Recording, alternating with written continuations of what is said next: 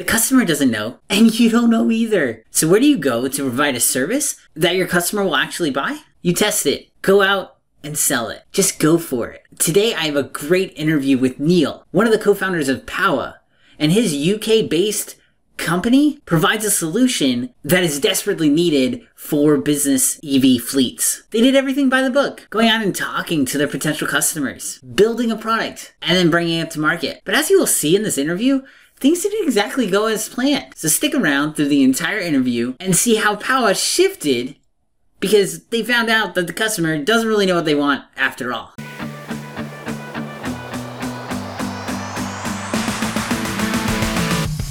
You're here for another dose of climate positivity on the Green Business Impact Podcast. Here we highlight the amazing work of green businesses from around the world that are fighting against climate change.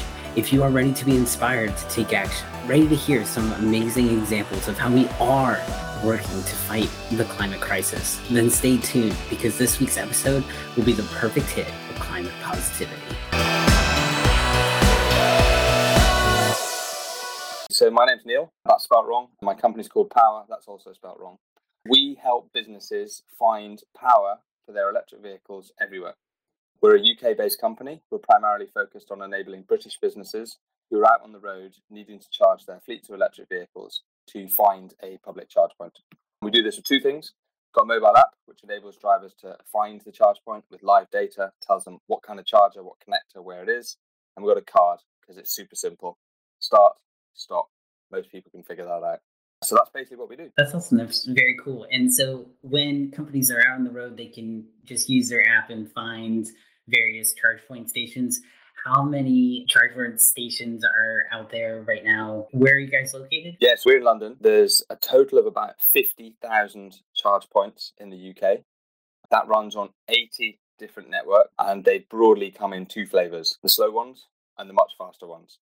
The much faster ones are really used for people out on the road. They're going from A to B. They want to get to B as quickly as possible. They refuel like a petrol station. They pull in, they connect the right connector. There's a couple of different connectors out there, so you need to know which connector.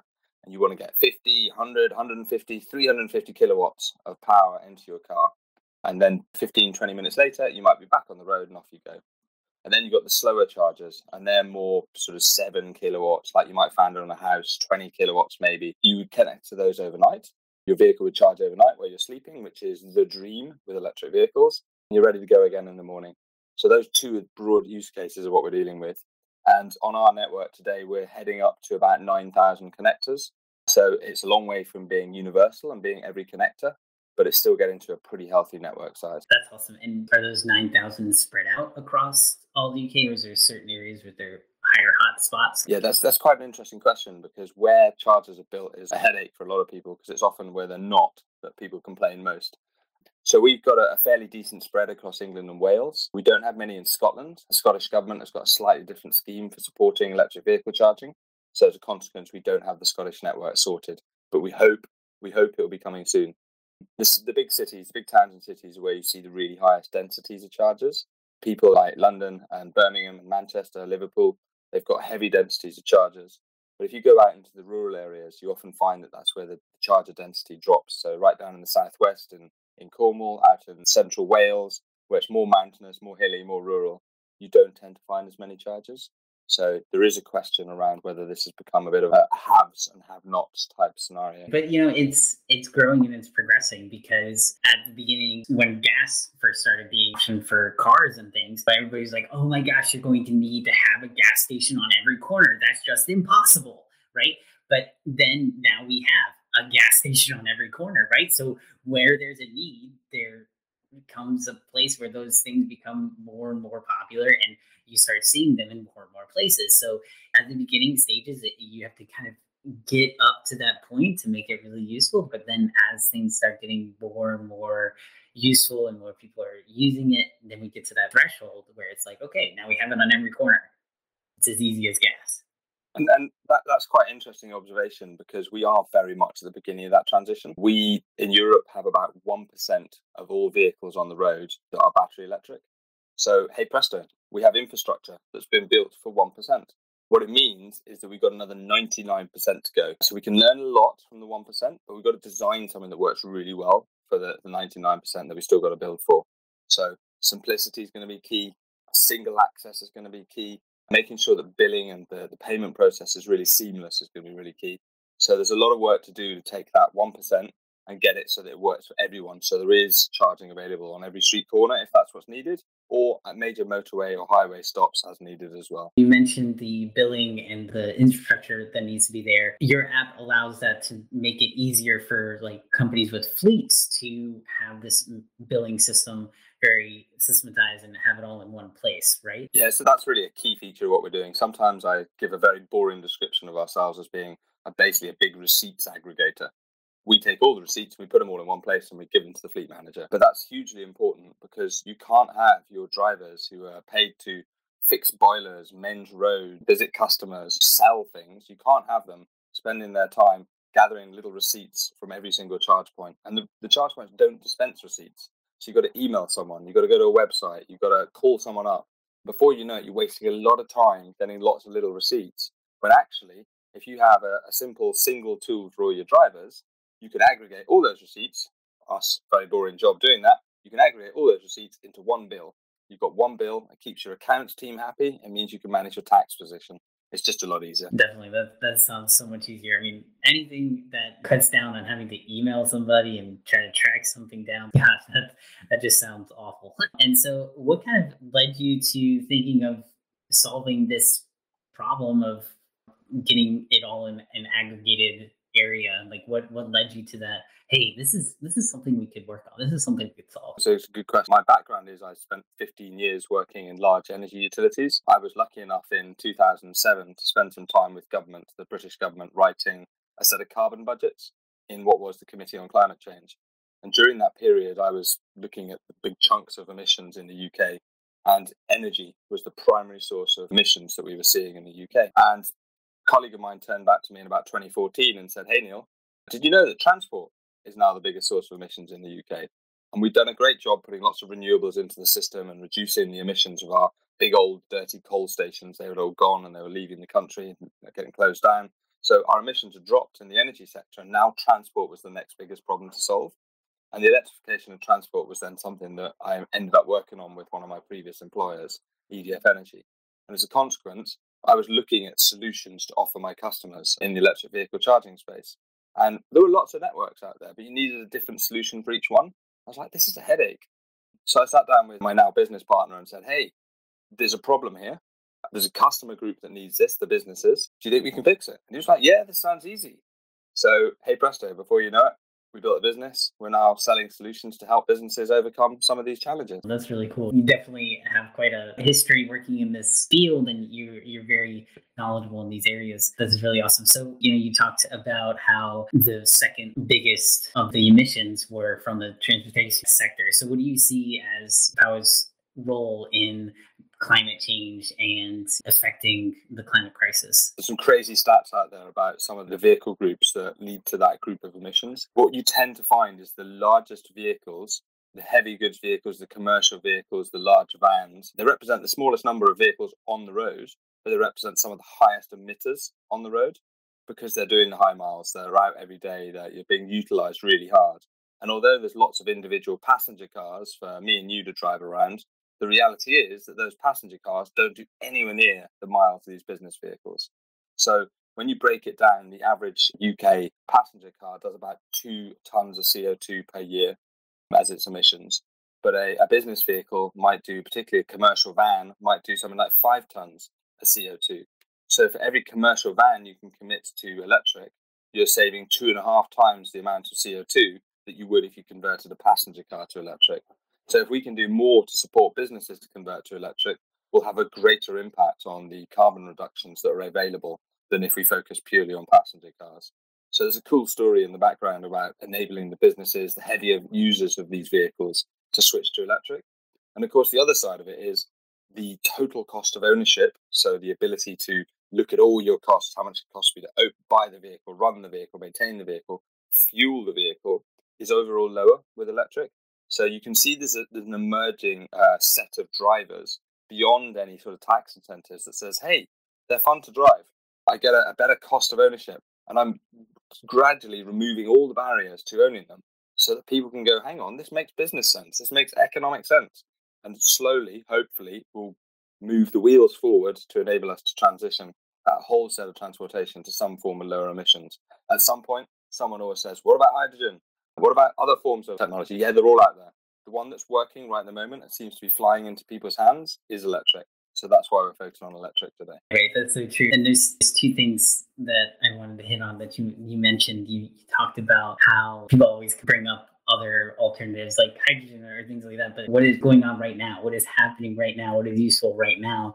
That's really important for us to focus on as well. Those other options might come into play later, but right now is important too. So being able to focus on what's working now and how we can implement it now is a great thing to do as well. Then the other point that I wanted to touch on as well was that you guys are really having this idea to really focus on businesses because those are big consumers as well. And it really just makes a lot of business sense. A lot of this energy transition is now becoming into the stages where it's not just like, oh, we're doing this because we want to be green or we want to say that we are doing environmental initiatives and really we're taking a hit on the back end. No, like if you're being a smart business person, you're going out for it because of the fact that it's cheaper. It has all these other benefits. So that's really, really cool. And are you going out and asking these companies, do you do direct outreach to reach to these companies to say like, hey, your fleet could be electrified? How do you guys go about and gaining more customers, gaining more clients? That's quite an interesting question. To provide a bit more context to that question, we were quite an early stage business. We've formally been running for just over a year. We've kind of informally been exploring this space for a couple of years now. On that journey, we really needed to start by establishing there was a customer problem. And to establish a customer problem, we did exactly that. We went direct outreach to our potential fleet customers and said, hey, what is it you need? How can we solve this problem? Is there really a problem here? And it was really interesting because the customer doesn't always know what they want. So we got a lot of feedback to say, yeah, this is a problem we need to solve. We really need to work on this. We need to find a way to manage all this situation. And we had this hypothesis that the business customers that were going to be most interested were going to be like utilities with maybe a few hundred vehicles, and they got the first 5 or 10 electric. They were starting to see the problems and they were going to need to start using our solution. So these were the guys we'd interviewed. These were the guys that said, yeah, I've got a problem. I want this solution. So they told us they wanted it. Now we're out there with the solution. We're going back to them going, hey guys, do you want to use this solution? Like, well, we seem to be managing okay. And what's really interesting is we're not solving the problem for these guys. We're solving the problem for these guys. And these guys are all electric fleets. They're companies that are set up to be zero emissions deliveries, zero emissions organic veg boxes, zero emissions plastic refills. They're quite niche specialized companies. Many of them are small startups, local businesses, and they might have 3, 5, 10 pure electric vans, and they know what the problem is. They live and breathe that problem. And they go, you're going to give me a single bill? You're going to give me access to all these charge points on one solution? I want that. And they're loving it, these small businesses. So we started out with this hypothesis for this group, and we ended up winning in this area. And the other one that we found really interesting is we're winning over here as well. And this other group is really big forward-thinking companies. So energy utilities, like the ones I used to work for, or leasing companies who are going, hey, we need to find ways to help sell these vehicles, or this electricity, that's valuable. I want to put that onto my home electricity bill. How do I do that? So we started out with a hypothesis we're going to serve this business group, and now we're ending up serving this business group and this business group. So, hey, customer doesn't always know what they want, but we've got a solution that seems to work. Definitely, it's hitting pain points out. Whose pain points it actually was a little different than you thought. Yeah. I think these guys in the middle, they'll come around over time, but at the moment, these guys are really feeling it. Right, definitely, very cool. Now, what is your plan in terms of social media? Kind of transitioning over to that lens with those people over here. Are you talking to them out on social media, or how are they finding out about you? What is your plan of action there? Yeah, that's a really relevant and interesting question. Technology works. Got our first customers. How do we turn the handle on those social media engines to create the right kind of funnels, the right kind of flows of customers into what we do? We're experimenting. We don't know what the answer is, and therefore we're having to try a number of different things. We have a couple of theories. These little guys are probably the ones who are going to be most amenable to some form of digital online sign-up experience, but also through the awareness type campaigns that you can achieve with social media. So we've tinkered a little bit in a number of areas. Website sign-up, obviously quite important. Website SEO, blogs, email campaigns. We've done a little bit of cold calling people. We've got an Instagram page, which has received some interest. We've got a LinkedIn channel, which has got some interest. We've done a little bit on Twitter, but not really getting the same cut through. But the reality is we're testing things. So right this moment where we are is drawing up a series of campaigns to understand what of those various channels might work. Is it all about Instagram and Facebook? That's the winner. It's all about that. Or is it Instagram and Facebook, just the awareness bit? Do people just expect you to have nice pictures of EV charging on your website? And actually, when it comes to the real sell, they need a phone call. And it's quite interesting because many of these businesses down at this end of the spectrum are small. So yes, you can make them aware of what you do through Instagram and Facebook, but we're finding quite a lot of them like a phone call, because when you ring them up, they're on a job. They're the boss, they're the MD, they own the business, but they're also one of the drivers and they're delivering veg to their customers. So you've got to kind of ring them up and get them, their attention directly. So we haven't solved this by any means. And I think what we're going to establish is really a kind of checkerboard approach. Some of this is going to be about creating awareness with certain channels. But when it comes to actually making the sale, it might be all about making that last phone call to persuade them over the line.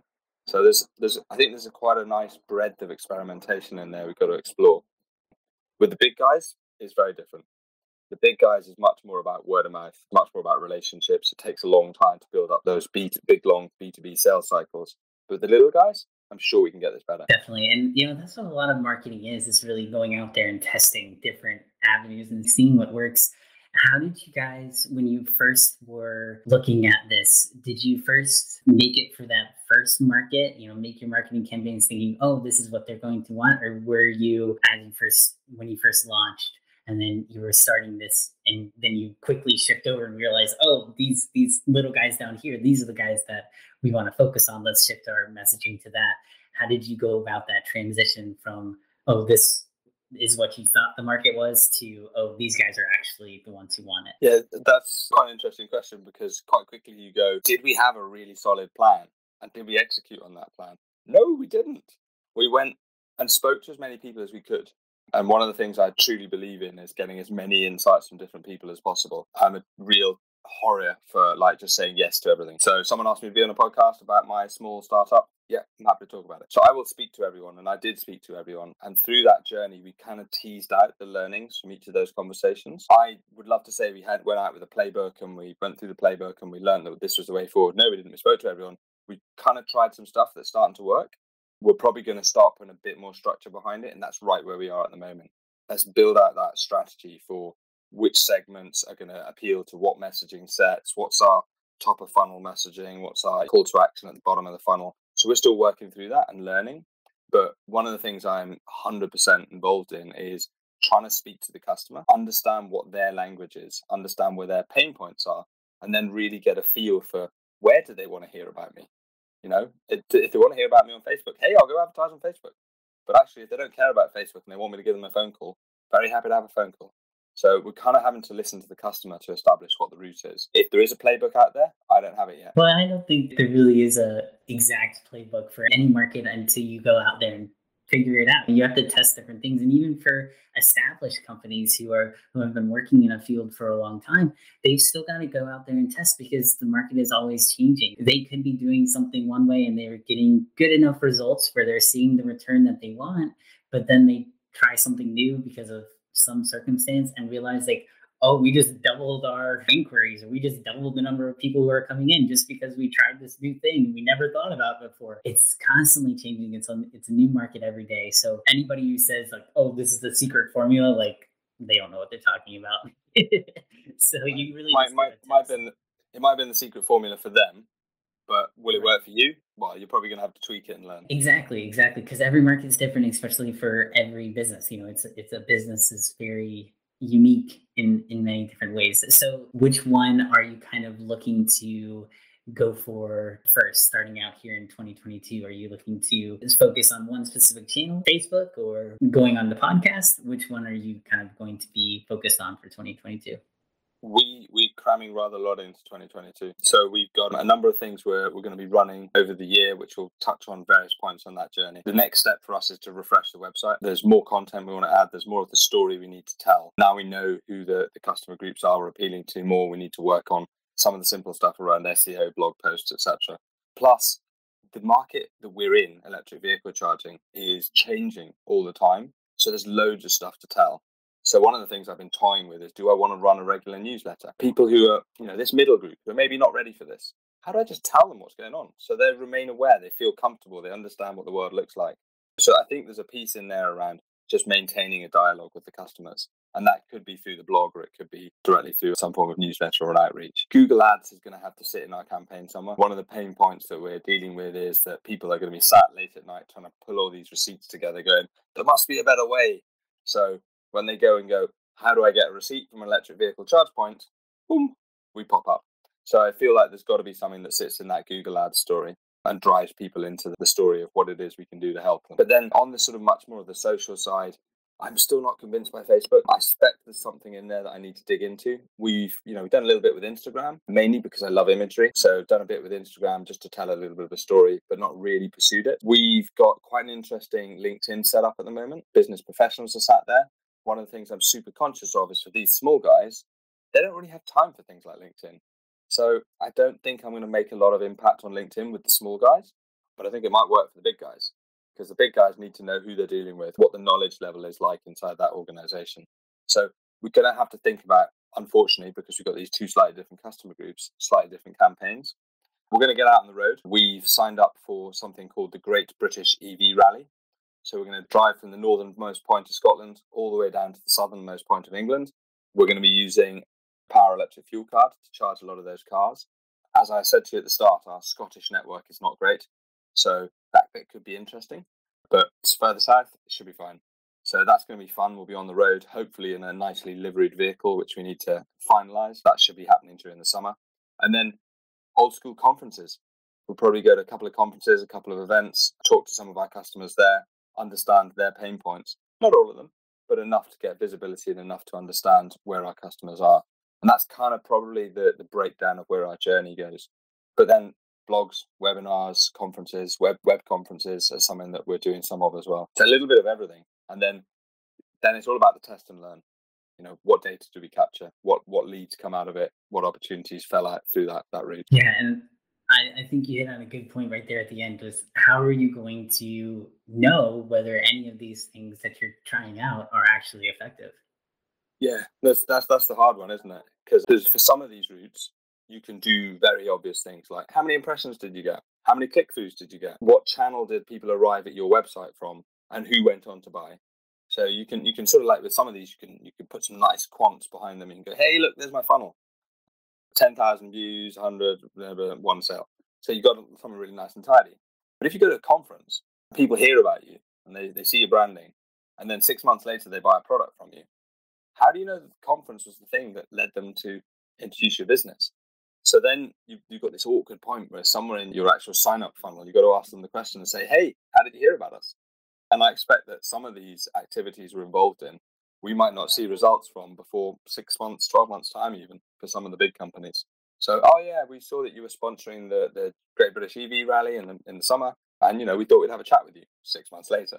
So it might well be that there's quite a long lag between some of these activities. So finding a way for us to capture and record where the customers first got visibility of us from will be quite important. Yeah, definitely. And as your customers, they're going to go through a journey, right? They're going to go through that point when they first got initially introduced to you, but then they need a few more touch points before they even are looking to go to your website or looking to book a call or anything like that. So there's this study that was out a while back that looked at how the buying behavior of some people, they will go through and will actually like stalk the product that they're going to buy.